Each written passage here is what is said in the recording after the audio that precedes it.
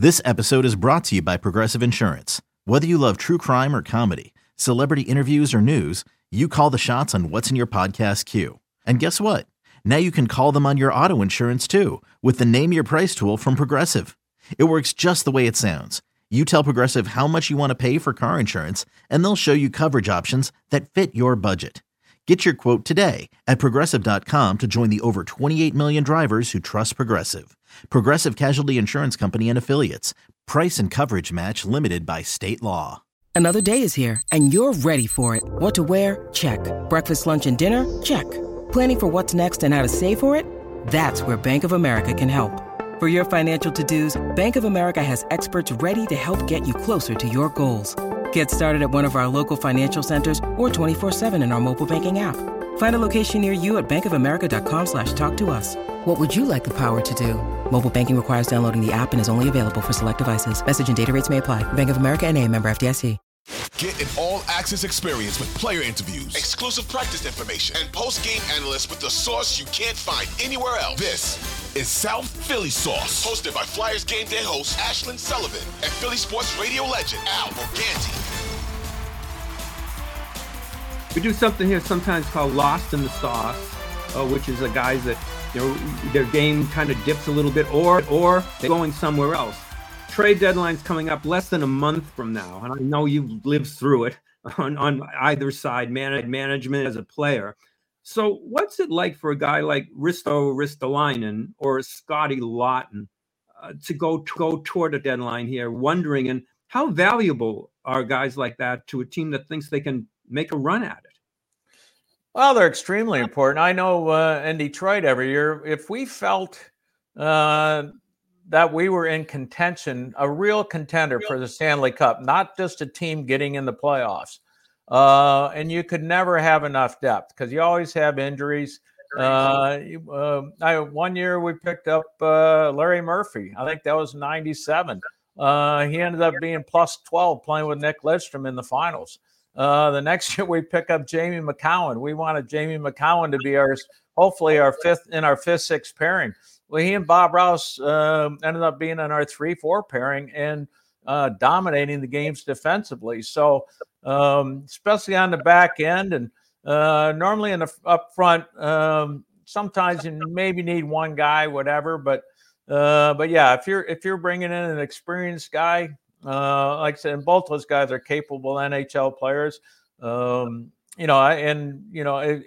long as you slot them correctly, if you don't put them too high in your lineup, they can impact and help any team. So, and you look at the veterans that the Flyers have, what's it like trying to get that mix right in terms of, they bring in a guy like Stoll here, a player that's a veteran player coming on. Everybody, you always hear, the veterans will help the kids. How much of that is real? Well, I'll put it to you this way. Whether you like Chris Chelios or not, when I saw him trying to make a comeback, and he once played 1 year for the Chicago Wolves. Well, his partner the year prior was minus 40. Then he played with Chris Chelios. He was plus 45. Chris Chelios retires, and he was minus 50 the next year. So does it make a difference? Yeah. And I used to say a lot of time, like we had a couple defensemen, young guys in Detroit, and it was after Chelly had retired. And I said, I wish I had Chris Chelios back just so he could play with a certain guy. And Stahl's one of those guys. They had Stahl in Detroit for a couple of years, and he's a fantastic defenseman. He knows when you get a guy who's really sound defensively and positionally, it just makes the game that much easier for his partner. And I know when I was playing here back in the late 80s when our team was starting to dip, and Shell Samuelson was a great partner of mine, but everybody else was kind of gone. So they split us up, and they put us with young rookies. And the reason is just to do that. I think when I went to Detroit, also Brad McCrimmon went to Detroit. So 1 year I partnered with Konstantinov, another year I partnered with Lidstrom, and Brad did the same thing. And what it is they're just trying to get you So you get on that ice and you try to stabilize the game, and then you let them grow from there, and you build a confidence. And but once and I learned, because I never learned anything about defense till I became a Flyer, and it was Eddie Van Imp. And Eddie Van Imp tried to teach me how he played the game positionally. And I had a better skill set. Obviously, he was much bigger, stronger, and tougher. But trying to learn the game positionally from what Eddie taught me, I would work on it every day in practice, and it just made me much better as an overall player. I mean, because you're always in the right position now to jump into the offense. You're in the right position to jump on loose pucks. If you got your back to the play, you're not seeing things, then you can't make those assessments, and you can't and you're going to lose a lot of one-on-one battles for the puck, and you're not going to pick the right times to go up the ice. So being sound positionally, having your feet up ice, your eyes up ice, knowing where all 10 people on the ice are is vitally important, and that's what really good NHL defensemen do. It's a rarity to do what you did. It's virtually impossible to go from a winger to being an elite defenseman. Do you ever look at guys, and even at the NHL level, and think they're not in there right? They could be more valuable in another position. Yeah, there's a few guys. Well, actually, with the Red Wings one year, we had a couple injuries, and Scotty Bowman put Sergei Fedorov back on defense.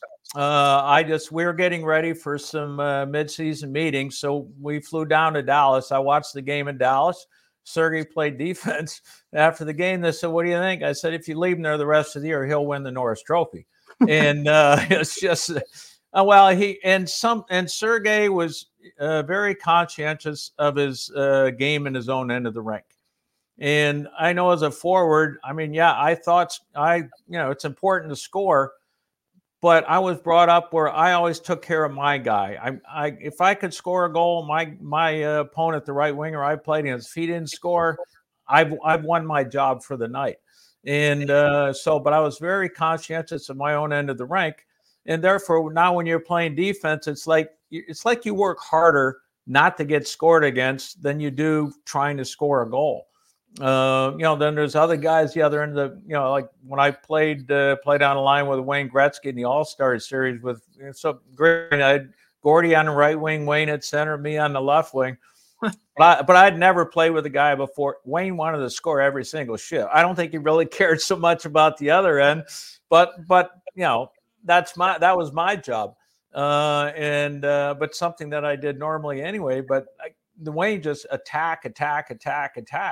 And so there's no way Wayne could play defense. But if you do have that mentality of being able to play in your own end of the rink, then yeah. And and what I liked about it, as a winger, you could only play 23, maybe 24 minutes a night and still remain effective back in the day. But you could go out and easily play 30 minutes as a defenseman. So I liked it. So you're on the ice. You come off, you catch your breath, you're back on the ice again. Mark, how many people can just offhandedly say I was on a line with Wayne Gretzky and Gordie Howe? Not many. Well, I always laugh. So they had after the morning skate, they had the three of us together, and they took a picture. And after 2 clicks of the camera, I just kind of just ventured out of the frame. I said, I know what's going on here. So I've actually. There's a whole bunch of it was a 3-game series, but there was a whole bunch of photos, and there's Gordy and Wayne sitting together, and then there's a third guy that just happened to be there. But no, it was pretty special. I don't know if you ever just happened to be there, and in my opinion, the best defenseman ever to play for the Flyers and Hall of Famer. And you go back all the way. This is hard to believe. Remember, everybody talks about the 1980 Olympic team. You were on a team in 72 that won a silver medal, and you were 16 years old. How incredible was that to be that young, Olympics, and come away with a medal like that? Well, it wasn't because of me they won the medal. I can guarantee you that. So I had a whole bunch of zeros for stats, but I was they stuck me on the fourth line energy guy. And my job was run around and hit as many people as I could, do not get scored against. And but yeah, basically we had a great goaltender, Huffer Christian. We was a captain, Henry Boucher, like Robbie Fatorik was took care of me all the time. I lived with 3 guys from Boston, and I was on that team just by freak accident. So the year before in our playoffs in Detroit, I hurt my knee. And I was going to need surgery. Had I not done that, I would have been playing in Toronto, making $10 a week, and would have been considered a pro and couldn't have played. So I stayed in Detroit. My rehab was going to take me about 3 months because I pretty big cut.